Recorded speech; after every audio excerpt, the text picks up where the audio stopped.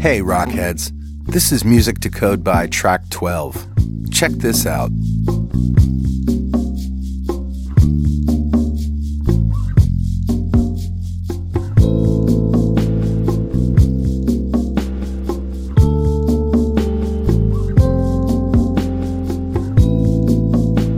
Oh yeah, just what you need to get in the zone when you write code.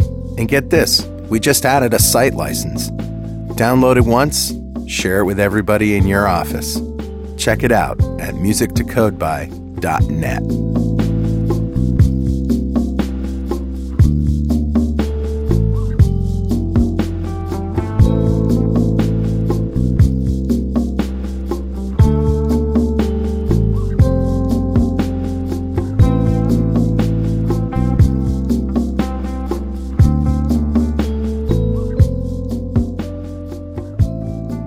.NET Rocks, episode 1306, with guest Els Putzeys.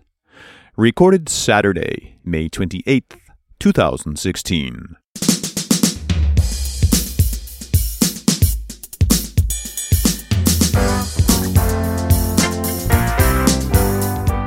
Welcome back to .NET Rocks. This is Carl Franklin. And this is Richard Campbell. And we're still in Belgium. And liking it. Loving it, actually. Having a good time. Having a great time here. I had a nice dinner last night at, what was the place called? It was Eat? Yeah, Meat. Meat. Name of the place was called Meat. Meat. Meatery or something Meatery. something like that. It was good. It was very good, and they're treating us really well here at Techorama. Yeah, we're having a lot of fun. Yep. Wish you were here. You should be here. You should be here. Next year, you better come. All right. We have some business to take care of. First of all, it's Better Know Framework. Awesome. All right, dude, what do you got? I haven't cleared up the confusion about what Better Know Framework is in a long time, so I probably should. It started out as me finding little pieces of the .NET Framework, classes or whatever. Stuff that people don't know about. And, I mean, just the other show, you pulled out a class I'd never heard of before. And that was one that was contributed. But, right. And then I sort of got, bored or came to the end of the line, sort of like, of interesting things that were hidden. Yeah, the framework got more known. Yeah.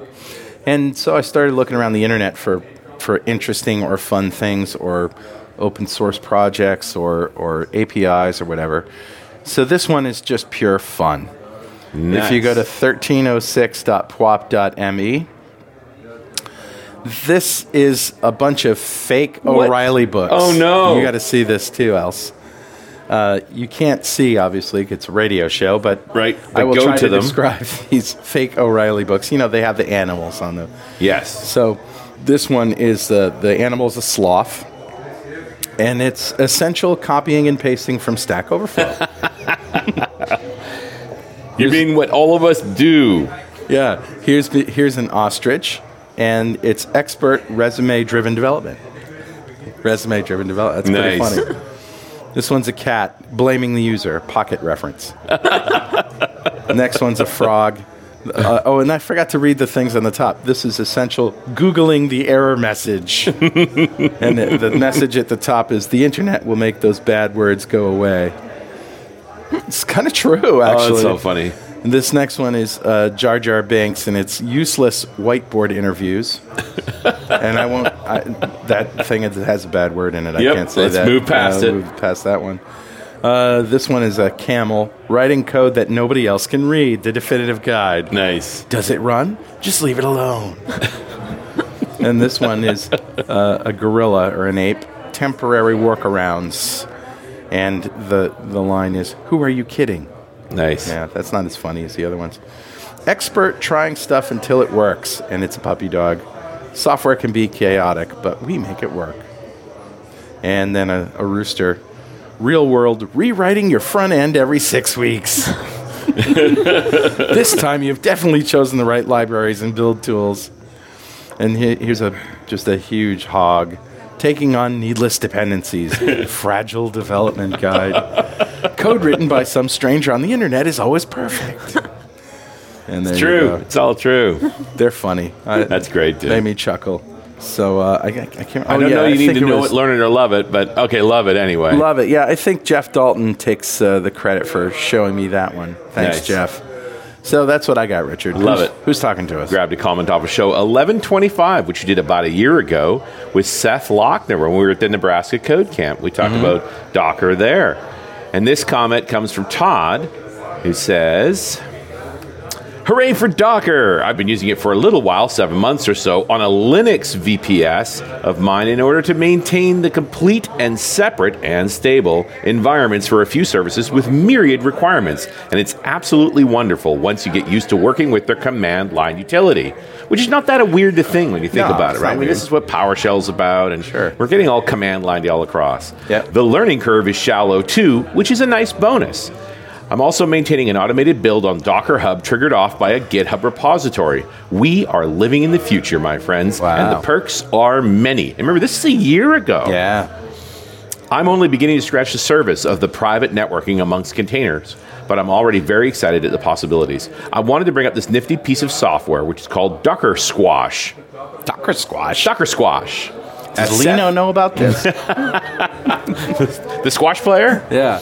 As Seth said, Docker is based on a layered file system and copy-on-write approach. If you're not careful, simple changes can begin to bloat the size of your images when your changes are committed, though this, of course, is not applicable in scenarios where your application's container is volatile and changes are made by bringing up completely new instances and cutting over, right? Which, you think about it, because containers can be created so quickly, you literally could make a change, spawn a new container, kill the old container, move the load. Like, bat, bat, bat. It's really a weird way to think. Yeah. Docker Squash lets you squash the layered image down to whichever layer you'd like, so you can make a brand new flat image out of your changes. So you imagine you create your container with initial set of configurations, you add some stuff on top, you make more changes, and it's just layering these on, and then Squash compiles them down to the base image again. Okay. Wow. All right. This is a Linux approach, and I'm sure the Windows approach is going to be a little bit different. So this is a fascinating topic, even more so now that it's coming to the Windows platform. I look forward to the day that Windows will have its own container equivalent for application. Or I'm going with the pipe dream currently being teased the day that Microsoft apps can run in Docker containers on Linux. That'll never happen. That'll never. He's not. I mean, a year ago when he wrote this, I mean, the running ASP.NET on Linux was still just kind of crazy talk, and now it's closer than ever before. Right. Keep up with the awesome podcast. It's turned my boring commute into an enjoyable and educational experience that I actually look forward to each day. Awesome. Well, thank you, Todd, and thanks for the great comments. We're going to talk a little bit more Docker today. There's lots going on. It's kind of crazy. And .NET Rocks mug is on its way to you. And if you'd like a .NET Rocks mug, write a comment on the website at .NETRocks.com or via any of our social media, because we publish every show to Google Plus and Facebook. And if you comment there and we read it on the show, we'll send you a mug. And definitely follow us on Twitter. I'm at Carl Franklin. He's at Richard Campbell. Send us a tweet. We spackle our walls with them. Okay, now, speaking of containers, Els Putzeys is going to set us straight on what's currently happening in Azure. With over 15 years of experience in the industry, Els Putzeys has knowledge in Windows Server, Exchange Server, SharePoint, Azure, and Office 365. As a trainer, Els brings her real-world experience to the classroom. At U2U, she's responsible for the training material for all the IT Pro courses. Welcome, Els. Thank you. Nice to be here. I can't imagine that you're teaching containers yet, or are you? Well, we do have one course now on Windows Server 2016 and a new feature, so it contains the containers as well. Now, Server 2016 is not out the door yet, right? What is it, CTP 5 now? Yeah, Technical Preview 5 just got released last week. Wow, okay. So, but the container service was around. I think it was CTP 3 was the first one where the container service showed up. Yeah, and the 4 had actually supported all of them, and all of the features were available there. So what do containers look like in Windows? What does this mean exactly? It's pretty much the same as in the Linux world. So it's the same base, like you have an operating system, Windows in this case, instead of Linux. And on top of that operating system, you will build a container, and it uses the files in the underlying operating system. So it doesn't have its own OS anymore, OS files or libraries. Everything is shared. And all the containers that you build on top, they will use that same set of operating system files. So the containers tend to be much smaller than what regular virtual machines would be. Yes, absolutely. That's one of the main differences. They're a process, right? They're like every other process in the operating system. No? Yeah, well, even though they do have a little, they call it a sandbox. Okay. That's where you make your changes. And then all the files that you do not change are used from the host operating system. So, all right, so speaking about an operating system process, where does a container fit? Do you have multiple containers inside a single process? Or or is it one-to-one? One-to-one. So every container is its own separate entity, let's say. But they're all on top of the same host operating system. Sure. And that's what they share. Yeah. Well, But that's great. That's why you can spin them up so fast. They're basically just programs. Absolutely, yeah. It just takes a few seconds to start the container. Now you still have to put stuff into the container, right? Yeah. After that, you install your application or whatever you want. They have a lot of applications that they support. On the MSDN, you can find the full list. It's not just Microsoft stuff. You could install Apache inside a Windows container or MySQL or whatever. Lots of applications. It's interesting that it seems to be almost like a little CLR. You know how the CLR is sort of a software process? Right. And everything gets abstracted away. But it almost seems to me, though, that and I don't know this for sure, but it almost seems like you take a binary image of an app running in memory and save all the bits and then just load it up so it has currently where you left off, like in a state, right? Am I out of line there? Is that sort of what happens? Yeah, well, they're all based on images. Right. So once you've built and installed your application inside a container, you can save that as a new container image, and then you use that to start up new containers. And when it starts up, what I'm saying is there doesn't seem to be a startup process. Like if you had a web server running, you don't need to start the web server. If you had a SQL server, which I don't know how you do that in a container, but if you had a SQL server, you wouldn't have to start up the SQL server. You wouldn't have to, it's in a state that's ready to run. Yeah, okay, like that, you mean. Yeah. So if I put IIS on the base OS, and then I create a container, do I have access to iOS? IIS. Or IIS, yeah. Yeah. So, do I have to install the web server in the container, or could I have it installed on the base OS and automatically get a copy of it, like the same way you're extending the operating system? Yes, but you will create your own container image for that. Right. So you have two base operating system images. Right. Windows Server Core and Nano Server. Provided by Microsoft. So these are the templates you work from. Yeah. So when you go to create a it's also the layered container, structure, like you said with Linux. Right. So it's exactly the same. So you start from the base OS container image, and then you install IIS on top of that, and then you create a new image. And then you can deploy those two. So you have two layers again, one with the base OS. Then the second one is going to be your IIS installation. Right. And then maybe a third one could be specific website files. Yeah. That could be another layer on top of that. Framework, all of those sorts of things. Yeah. Can also be installed. Now, there are two Windows OSs I can use as the template. Nano Server, we should talk about. The other one is just regular Windows Server. Windows Server Core, yeah. Core. Yeah, the core version. Yeah, so without the GUI. Yeah, that's going to be the recommended deployment for all Windows servers anyway. Yeah. 2016. As it should be, yes. Yeah. But there's always, the conversation around Docker has always been, there's no UI on your Docker images, so why would you install a GUI? Yeah. You just install Core Edition. Yeah. And so Core is regular Windows, just with the GUI removed. Yes. Now, Nano is smaller. Yes, absolutely. Yeah, its install base is about 500 megabytes, something like that. So it's very small. When's the last time Windows was 500 megabytes? Yeah, really. It's been a while. So what's been removed to make Nano so small? Almost everything. So, the kernel's there. Is there a network stack? Because that would be useful. Yeah, no, that is there. That is there. Network I guess the real question is, what will install on top of Nano? You can install IIS, but what they did is the installation files are not there. Okay. So that's also why it is so small. If you want to install something in the Nano server, on the ISO file, you have a bunch of packages. For IIS, but a few others as well. Right. And so if you want IIS to be installed, you'll first have to copy those packages in your container, the IIS package. Right. And then you can start the installation of IIS inside the Nano server image. I see. Okay. So the nice thing is then you are adding the bits in. And when you do this with the container service, do you build it as a manifest? Like you have a clear record of everything that's being installed and how to install it?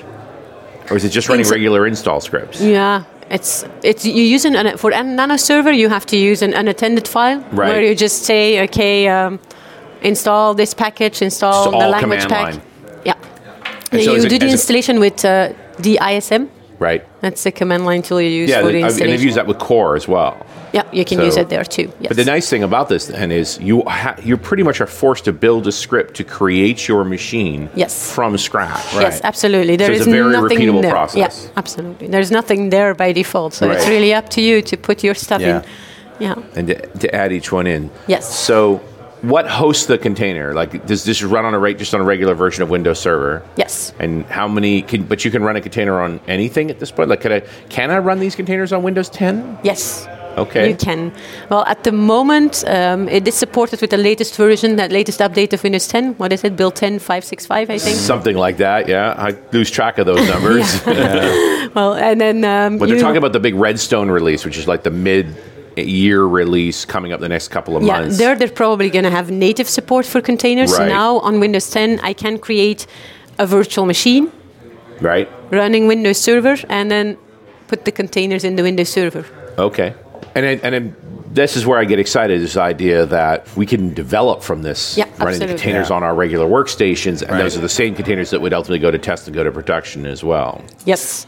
And without any changes, you can just create one as a developer. Right. You know, one of the issues we see a lot is a developer creates something. Yeah. They install application, they test it, it works on their system, and then it has to be installed by some IT pro.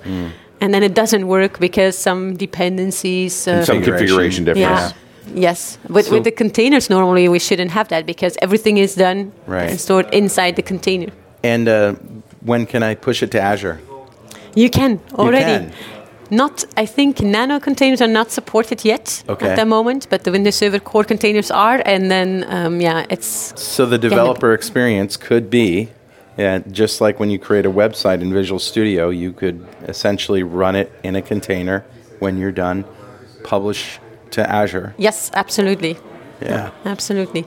So we're jumping ahead a little bit here because you've got to get the containers running on Win 10, which we can't necessarily do yet, right? Like today. Yeah, I think they're going to... This is all one beta. of the next...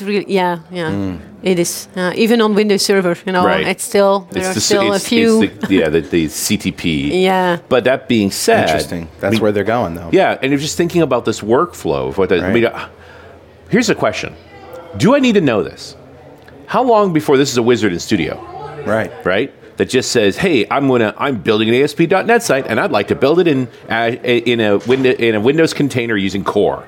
And that Studio will simply instantiate that basic template for you, and you'll start programming against that container on your machine. And then when you're happy with it, you fire it off to Azure. Yeah, but it begs the bigger question is, if I just have a website, an Azure website... Right now, yeah. What's the benefit? Of running in Azure websites versus running in a container. A container. Where does, at what point of complexity does the container make more sense? I think if you need to deploy it to multiple locations. Right. Yeah. Because you can do your installation. You actually, as a developer, just care about your application. Install it in your container, and then don't care about where it is going to be deployed later on. And when you're deploying it, are you actually making a copy of the container or the copy of the template that will generate the container?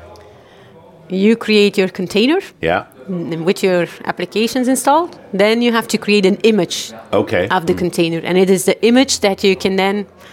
you can export it so it can be installed on another host where then new containers will be created based on your image. Okay. But these are two fundamentally different philosophies. One is, I'm going to let Azure worry about scaling everything. Right. I just want to publish a website. Yes. And if I want to move it to another server, Azure has a service for that. I don't care where it's deployed, right? I mean, so this is just a different philosophy of developing for the cloud, isn't it? I mean, that's where I want to tease out the differences between just letting Azure services do everything and using containers. So if we walk through, like the .NET Rocks website, where we have an Azure website talking to an Azure SQL instance for data. Yeah. right? And if you wanted to, we haven't needed to scale it. I mean, it's busy, but it's not that busy. Well, we've upgraded it as it got but it's always bigger. been one instance of the website, right? We haven't gone to multiple geographical locations. We haven't needed to run multiple instances, which, I mean, a lot of what containers are good at can do this, but it's not saying that Azure websites couldn't do this, because it can. They can. They do. Yeah, absolutely. I'm wondering if this makes containers make more sense as soon as the app is more than just the website. Yeah. Like, as soon as I have some back-end services that are independent of the website, like you get into all these other pieces and you want to separate them and upgrade them separately. Well, upgrade them separately and also scale them separately, right? You know, you might have a service that gets all the load, and that's what the bottleneck is. Right. And you break that service out, but you can do that in Azure. You can. What I'm saying. Well, in theory, you can, right? The service fabric, we still are exploring exactly how we would run multiple instances of a given service. To do it in a container basis, so now you're sort of defining the can that app needs to live in, right? Yeah, and I also think sometimes you need to make changes to like the underlying operating system, something you cannot really do with the Azure website. Right. So it comes down to control, and this is what we were teasing out at NDC London. Was there's these two philosophies. One is I want control over every bit that, you know, in the stack that my code runs on. Yeah, absolutely. And I don't want to just, wishful thinking that Azure's going to do everything for me. Right. Or it doesn't do it the way you want it to, the way I or want it, right. all of those kinds of things. And so when I create a VM in Hyper-V, because it's its own OS and so forth, I mean, it gets an IP address. Maybe it's configured for DHCP, so it grabs it from my DHCP server, but it gets an IP address. Yes. And if I want two of them, I make two of them, and they each have an IP address. Yes. When you make containers, how does the networking work? Is it just basically the same thing? Yeah, pretty much. You will create container networks, they call it today. But you have different options and different possibilities. So you can have a transparent mode network, which means that every container, like a VM, will be connected to the switch, to a network switch, and has access to your public network. Right. So like a VM, they will just get an IP address from a DHCP server in your environment. Like they're another machine. Yes. Okay. Or another possibility is that you use a NAT switch that you create in the container host. You define it. And then, they all get some internal IP address, and it is the host. When they communicate outwards, they go out through the host. Yeah. Okay. Yes. And then you have to create port forwarding rules where you define, that request goes to that container, that request goes to that container. Exactly. And they just added two more options. Now you have L2 bridge, which can also be used. It's pretty much the same thing. All the containers are connected to a normal external switch. Right. But communication between the containers on the same host will just stay inside the host. Like a name pipe call, super fast. Yeah. Right, and not having to jump through the same protocol requirements. Yes, and if they need to communicate with other hosts or other containers, then it just uses the normal network connection. Okay. And then they also have a special mode, but that's only in the Azure or in the Azure stack that you can use that, where you have more. It's almost the same as the bridge. It's L2 tunnel. Right. But you have more options like for monitoring. So you can see what is going in and out, and you can implement security rules. Well, now you get to, when I think about building old school, large scale websites, it's like I had a front facing NIC that was connected through the firewall to the outside world. I had a back facing NIC that connected to application servers, databases, all those sorts of things. And I had a management NIC that allowed me to have my management traffic completely separated from the workload, so that I was always able to keep monitoring going even when things were really, really busy, right? Yep. And you set up separate VLANs and so forth. Like, thinking through that process I can't imagine it's any different for containers than it was been for VMs. No, you it's have to define all of these networks, and you have to set up the routing correctly, and they have different IP ranges, and you need to define a virtual VLAN for it all. I love the idea of control. I just want to sort of present the reality that control comes with some overhead, right? That you need to understand some things to actually do that well. Yeah, absolutely. Yeah, but it is exactly the same. In your container host, you just create all of the different networks that you want.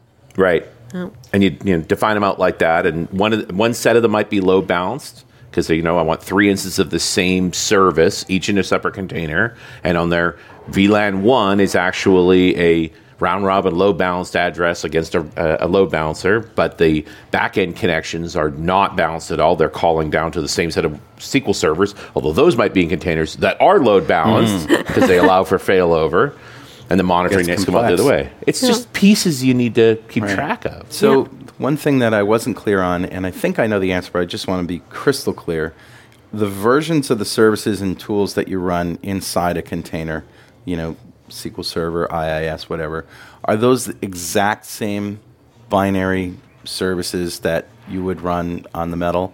Or do they have to be changed or tweaked or something? To run them in a container? No, they are the same as It's exactly the same. Yeah. Yes, they are. Great. Yeah, that's good. Yeah. Well, Richard, you know what time it is? Must be that happy time again. Yeah. It's time to sail this ship into port and docker. Nicely done, Try sir. to contain your enthusiasm. Please. Really? You got a whole bunch of these? Is this I gonna got a keep going? twofer. A twofer. Hello. Well, I wouldn't want to squash your enthusiasm, so oh. I will support your humor, sir. That's bad. Mm-hmm. It's actually time to give away a Telerik DevCraft collection to one lucky member of the .NET Rocks fan club. But first, do you know Swift, Objective-C, and Java? Can you use them in tools like Xcode and Android Studio? If so, awesome. For everyone else, there's NativeScript, a cross-platform framework for building native iOS and Android apps using skills you already have: JavaScript or TypeScript, CSS, and a XAML-like XML markup.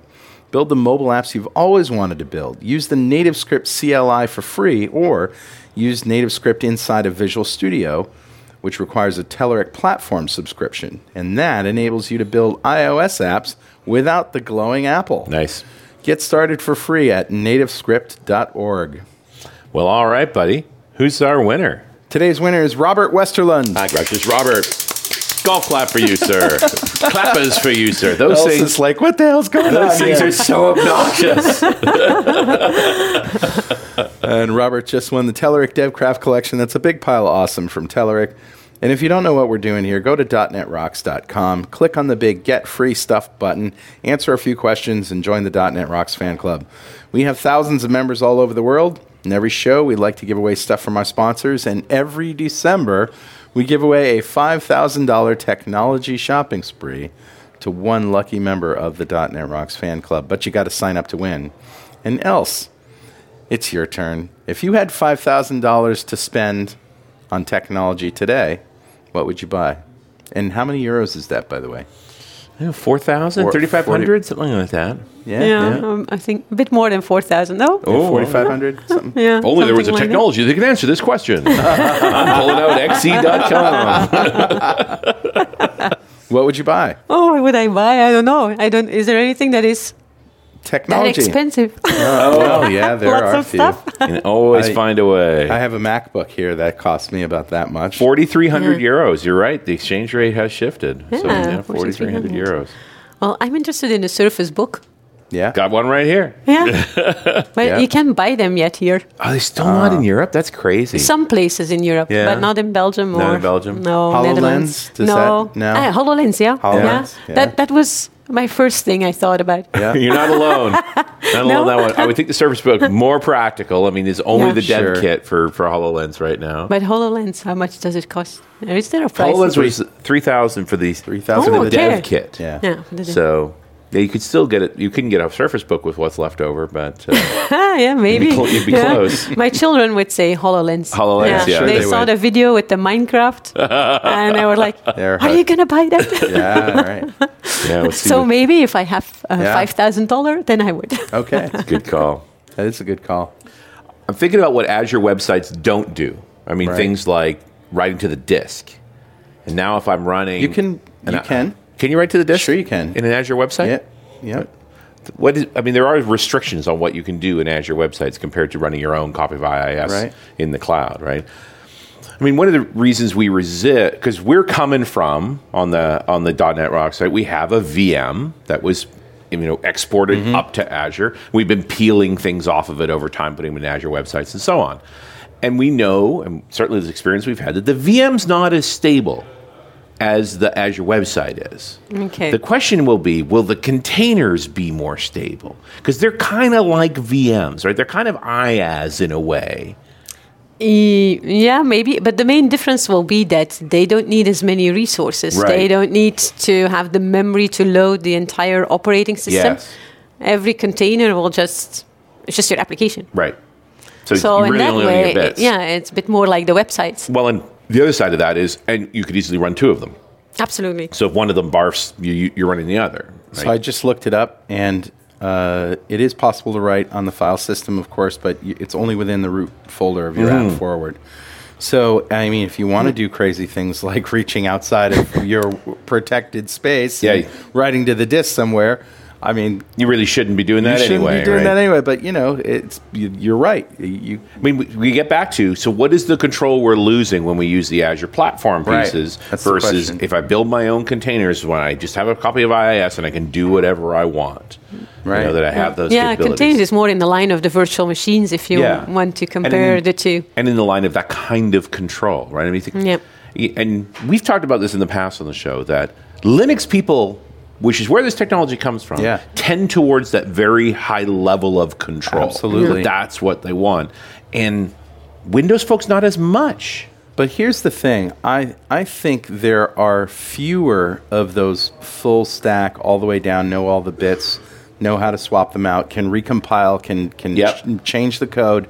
There are a lot fewer of those people out in the world than there are people who need to be productive writing software. And that's where I wonder if the Windows Container Service and all these things are ultimately going to manifest themselves as wizards in Studio. Yeah. That it's just that you'll just have a deployment option to a container. Or for that matter, how popular they will be in Azure. Right. Because of all the great platform as a service because you have so many other choices. Yeah. I mean, it's going to be an interesting balancing act. Yeah. It's easy to talk about putting a website in a container. And you just said this vaguely in the first half of the show, but let's talk about this. Putting databases in a container? I mean, how good of an idea is that, actually? Data needs to be permanent, doesn't it? I mean... Well, what is the permanency like? Like, if you put it... I don't know if you've done this yet, but you set up like a copy of SQL Server Express inside of a container. Where are you writing to the disk? Like, what happens to that? How is it still backed up? How reliable is it? Yeah, well, I just got that question after the session, and it was, I think for backup at the moment, they don't have anything special yet for containers. So, but since the container can be accessed like a virtual machine or like another host, your backup tool could just back up the application running inside. Yep. Can you save the state of the container at any time? See, it almost is counterintuitive because you like containers because they're cattle. Right. You like to be able to spin them up, spin one up, spin it down, spin it up. But a database is like... Don't make that go away. Don't make that go away. Yeah, that would be bad.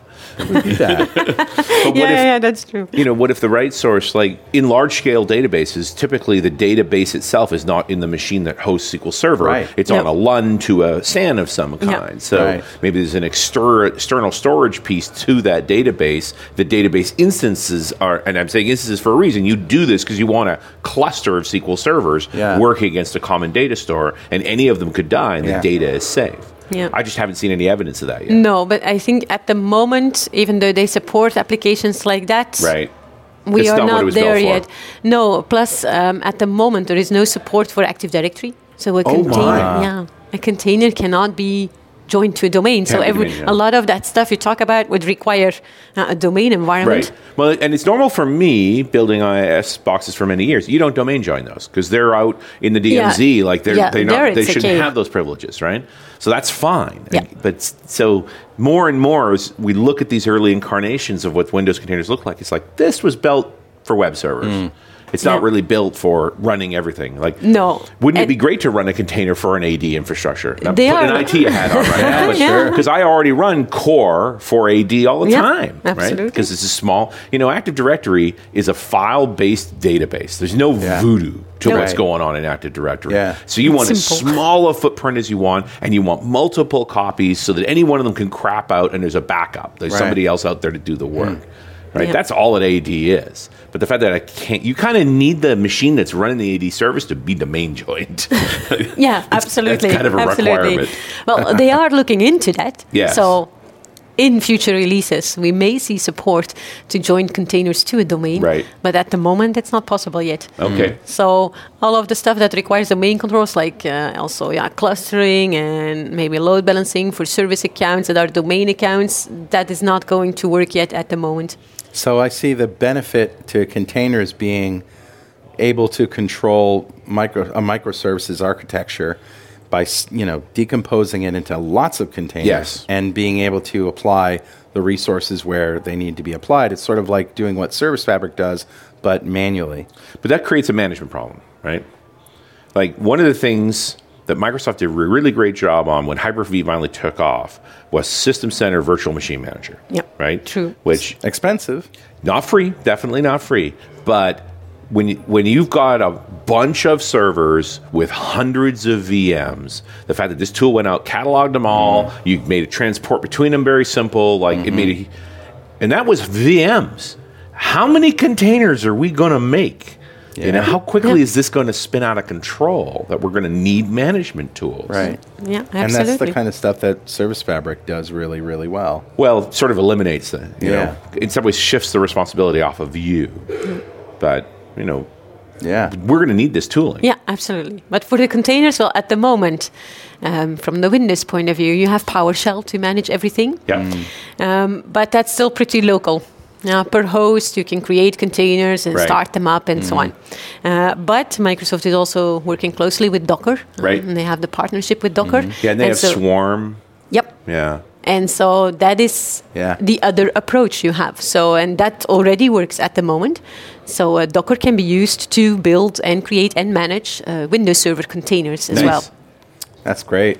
And so all that stuff like Docker Hub, where you can then, you create your container images, you publish them in Docker Hub, and then from there, on other hosts, other environments, you could also have your container spin up. Wow. Yeah. Okay. And indeed, Docker Swarm, all that stuff too. Yeah. They were all tools that are just going to work. Now, those tools run in the cloud, or can I run them on-prem? Yeah, you can have a private Docker Hub or public. You can choose. Now, do those things run on Windows, or do they only run on Linux? Well, that's a good question. They do run on Windows as well. So you can install Docker management tools on Windows if you want to. Yeah. You do have to install them because they are not out of the box available on the Windows operating system. So, but there is an entire procedure to install the Docker management tool for Windows containers. And I wonder how... So I've done a bunch of WordPress work, right? Because daughter with webcomic, right? Sure. And so, but I've run Linux servers in the past, but when it came to setting this stuff up, it's like, I'm just going to set up WordPress on Windows. What's the big deal? Yeah, turns out... It's kind of a big deal. Well, all of the documentation presumes you're running on Linux, right? Yeah, okay. Like, I wonder, as we go down this path with these Docker tools, it's just like being a VB.NET programmer. Yeah. You go looking for a sample, you get a C# sample, right? When we go looking for documentation for these Docker tools, we're going to find Linux examples. And it's going to be a challenge. Yeah. It's also an opportunity. Like, part of me keeps thinking, I need to sit down and write the definitive set of blog posts on running WordPress on Windows, because I've definitely made it work. And I wonder how many Linux people are listening to this and saying, why would you even want containers in Windows? Yeah, right? Why would you do that, right? Why would you just use Docker in Linux? Yeah. But then they can use Docker on Windows as well. Yeah. I think the idea is, because they really do have a tight partnership, so I think the idea will be that in the end it doesn't really matter where your management tool is, and you can just manage Linux containers, Windows containers. The only thing that will matter is a Windows container has to run on a Windows operating system. Right. But the management tool, who cares?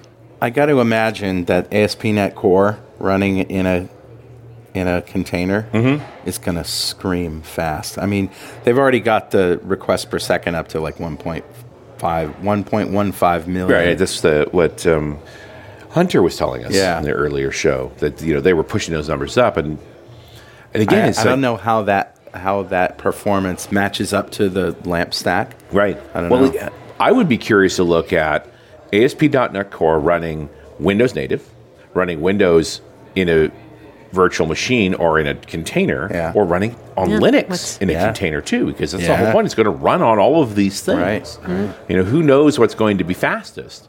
I'm going to guess it's going to be Windows, just because it's had the most time there. And the guys are working on it there. They know how to make it work. But the different container solution, wouldn't it be interesting, right? Yeah. If it ran fast on a Linux-based container. Somebody ought to pay us to do some research. I mean, there's still so many. I don't want to say we're too early, but we're pretty early.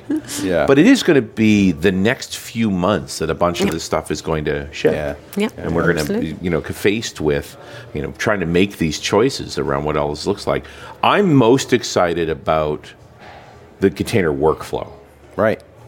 Excited and anticipating it. Yes. Like, we really want to know what that's going to look like. Yeah. Because we haven't seen that yet. Well, it's just, think about when you're trying to build a dev environment with all the pieces, right? And you kind of make this Frankenstein machine out of your computer. Yeah, So it's now like, you just want to copy it. You just want to clone that. So the idea that I would run Elasticsearch in its own container and run an instance of SQL Server Express in its own container and so forth, so that I don't have to call to outside services. I am self-contained still. Like I could actually develop on a laptop, but still have all the separate components as if I'm in the production environment. The production SQL Server won't be the same container shape, but that's okay because my calling interface is still consistent, and the implementation of SQL is the same because the data set's smaller. I wonder how far, and this is a total tangent here, I wonder how far away we are from getting real app virtualization in Windows Desktop. And I know you talk about this stuff in Run As, but it's not easy, and it's kind of slow. Right? Well, and generally sucky. Right? It is such a ham-fisted approach to the way your internal computers work to make app V real. Yeah. I think what you're getting at is this: containers introduce a declarative model for how to run software on a system. Correct. In a can where it's like, if I go outside of this, kill me. Right. So it's very safe. It just doesn't have any UI. Not at this point, anyway. Right. Well, and the classic example is the browser, right, and malware. To be able to run a browser in a VM, let's say, and to have that level of protection, so if it messes up my VM, I don't care. Yeah, I don't want to trust the browser sandbox anymore. I want to put it in my own sandbox. That's right. Right, where it can see it has an operating system, so it feels like, when it goes to make changes, it makes changes only to itself, not to the underlying operating system. If it starts making too much noise, I'm just going to kill it. Kill it anyway, right? Just regular punts. It's like a diaper. After a while, it needs to be changed. We shouldn't have called them containers. We should have called them diapers. What was wrong with us? .NETdiapers.com. Diapers. Here they come. Oh, man. So what are your folks doing with this now? I mean, it's still CTP. It's not for production yet. Are you starting to experiment with scaling websites? Have you tried building many instances of things and balancing them? Or is it just the first runs? Yeah, just the first run. Early building days. the containers and But they really exist. They actually work. Yeah, and they do work. They do work. Yeah. You say and .NET runs on them. Yeah, absolutely. Yeah. .NET, IIS, lots of applications. Apache can be installed. Hadoop. Is there any way for you to tell from the inside that you're running in a container? From the inside? Yeah. It's actually fair. There are ways when I'm writing code to tell I'm in a VM. Right? I know there's certain kinds of drivers and things. If you see that stuff, it's I'm living in a VM. Right? Yeah, okay. I'm a virtualized world. Well, a container is also a virtualized world. Right. So presumably those same views. That kind of stuff. Yeah. Now, in Windows, you do have two types of containers. We haven't talked. I'm aware, but we have not talked about it. So let's go into this because I think it's really important. Yeah, because we have the normal Windows containers and then we have the Hyper-V containers. Right. Oh. Big difference between them. All right. I imagine the Hyper-V containers. No, I can't. I can't guess. I have no idea. My first thought would be slower, but slower, bigger and slower. But then again, I don't know. A little bit. Yeah. Not the same as normal VMs, but they do have their own VM per container. Got it. So in it is Hyper-V in the Hyper-V VMs. container. Yeah, a Hyper-V container. Sorry, it's a Hyper-V virtual machine with a container in it. But only one? Yes. Okay. One container. Which kind of, in some ways, defeats the purpose, right? And one of the things I like is that in a given instance of a machine, I could have a bunch of containers. Yeah, that's true. So but why they would can I still do be this? running on the same host. So you have the same host. Right. The same host could be running multiple VMs running Hyper-V containers. Yes. 1-to-1. Okay. 1-to-1. Yeah. So more overhead. Well, that is true. That is the downside, more overhead. But what's the upside? The upside, one, isolation. Yes. You have real isolation, which is necessary sometimes, like in multi-tenancy environments. That implies that you don't have isolation with containers. Well, you don't have isolation in this way that you share the operating system. Right. Yeah. So if you run a container on the OS, a normal container, you look at a process that you have not modified. It is the same process as on the host and as all the other containers are using. Right. Only the moment you start modifying stuff, then those processes or files or whatever get copied in your sandbox for your container. Okay. But as long as you don't touch anything, you share that one process, for example, from the host operating system. So as opposed to a traditional VM where you make a copy of everything and run it independently all of the time, one of the ways the container stays smaller is that it's always sharing the process until it's different, and then it makes a copy. Yes, indeed. That's for the normal containers. Right. And then the Hyper-V containers, since every container you build gets its own VM, right, they don't share the actual operating system processes from the host. They have their real own copy of that process. So we don't know of a specific security exploit that would require a Hyper-V container at this point. No, but that's what we're really talking about. Is there some way for one container in the traditional Windows container model or the traditional? And this is a conversation that goes on in the Linux world too. Yeah, right. Is there a way for a container to somehow do something to an underlying operating system that would affect the other all containers? The others. Yes. And there's lots of arguments. I mean, this is the same barrier when you talk about VMs that exists at the BIOS level, right? Theoretically, it's possible. Yeah. Yeah. You know? Yes, it just hasn't happened. And in anticipation of that possibility, here is this more expensive tool resource-wise that you have some concerns about that container. Like, it's not your container. You didn't make it. It's a third-party container you are somehow suspicious of. It lives in a stiffer can. Yes, absolutely. That's what they are there for. If you cannot trust all the applications you install, then a Hyper-V container is an alternative. At least for a while. I mean, if they're your containers, you built the software, you're probably pretty comfortable with they can live together. But when it's coming from the outside, maybe you're a little more suspicious. Yeah, absolutely. You want to try and decide this. But that being said, I'm kind of stunned that at a black hat somewhere, someone hasn't shown the ability to affect between containers. Maybe they have. After all these years. Dude, I read the stuff. I'm telling you. Yeah. I have, because it'll make the news. That will be big when someone can come up with a cross-container exploit. That will be huge. But it hasn't happened. And you think, because it's sort of intrinsically reliable. It's the same way that it's incredibly hard to try and affect one VM from another through the hypervisor. Yeah. Right? That's just not an easy thing to pull off. No, not saying it couldn't be done. It hasn't. And we're already trying to anticipate ways to avoid it happening. Yeah, that's true. Now, another thing that where the Hyper-V containers could be useful is if you have different operating systems. Because for the moment, the containers are, if you build a container on the Windows Server Core, right? It's a Windows container. But it's Windows Server Core, right? And I cannot. They need to have. If you build your own container on top of that, you need to have the Windows Server Core operating system, and they need to have the same patch level even. Yeah. Oh, I see. Yeah. Okay. In Hyper-V containers, that's not a requirement. Oh, interesting. Because they have their own VM. Because as soon as you need the same patch level, that means. So how do I upgrade? Yeah, you have to upgrade your containers if you upgrade your host. Oh, yeah. In what order? Upgrade the host, then then rebuild. So shut down all the containers on that given host, upgrade the host, then rebuild all the containers with the new version of the OS. Yes, indeed. So and also the OS image, it's also container all image. Those OS images have to be updated. Yeah, they all need to be in the same level. That's going to be a fun little ripple to try to get all that done. Yes, indeed. Yeah. So with Hyper-V containers, you don't have that issue. Right, because they're separate. It doesn't matter. Yeah, you're maintaining separate copies. Yeah. So in that respect. So that's another advantage, maybe. And how close is the performance? Because we all know what spinning up a VM is. I mean, do you have that it's not like that. No, it's a lot faster. So it will be a bit slower than a normal container, but it's still like a specialized VM. I see. You can call it that. That will still be very fast in spinning up. It only takes a few seconds as well. Right. Yeah. If I had a container built with IIS in it, Hyper-V, it takes a few seconds to start it. Nice. Yeah. So it is definitely a lot faster than a normal VM. It will be a little slower than a normal container. Than a Windows container. Okay. Yeah. So it is quicker, but it still has some issues. Yeah. And then you can always switch between the two too. Right.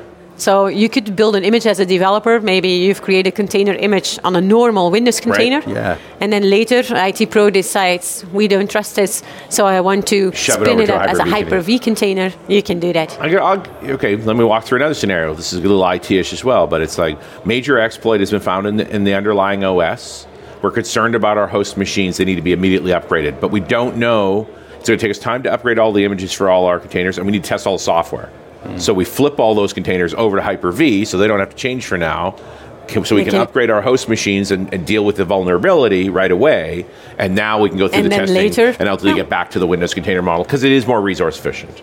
Yes, but it is at creation time that you choose the runtime mode. Yeah. So when you create the container, but the images don't matter. So the image is created for some type, and then when you create a container based on the image, then you choose Hyper-V. But OS upgrades can have impact on software, so you do want to do testing when the OS gets upgraded. Yeah, absolutely. Okay. It can have an impact. No, you can see the pattern on how we're going to work on this, and these two do complement each other.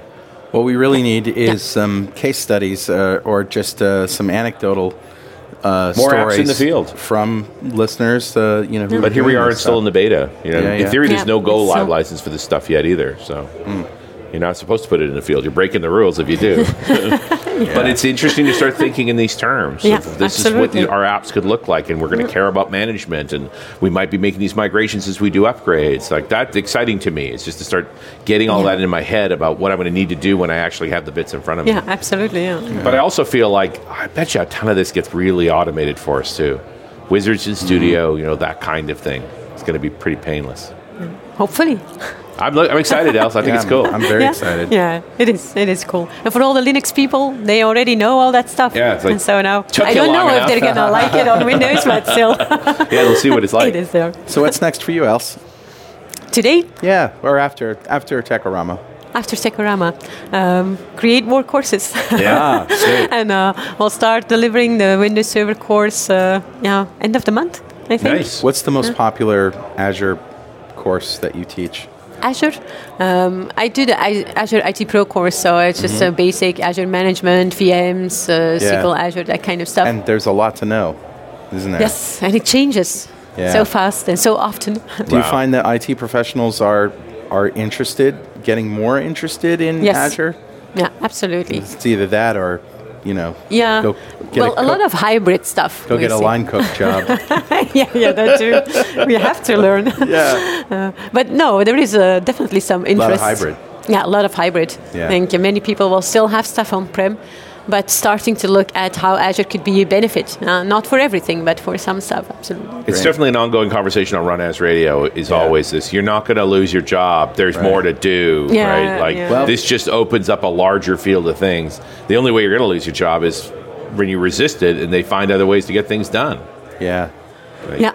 Yeah, it's true. And even in Azure, you can still do a lot of stuff. And since they change everything so often, you always know what to do. Right, yeah, there's more to work on. The surface just gets larger. Yeah, we create training material, and next week you have to teach a course. Everything has changed again. Yeah. So you're starting to work on this container material while you're still in beta, which means you're going to do a lot of rewrites. Yeah, that too. That's true. Well, Els Putzeys, thank you very much for joining us this hour. It's been a pleasure. Thank you. It was my pleasure, too. It was nice to be here. Glad you're here. And we'll see you next time on .NET Rocks.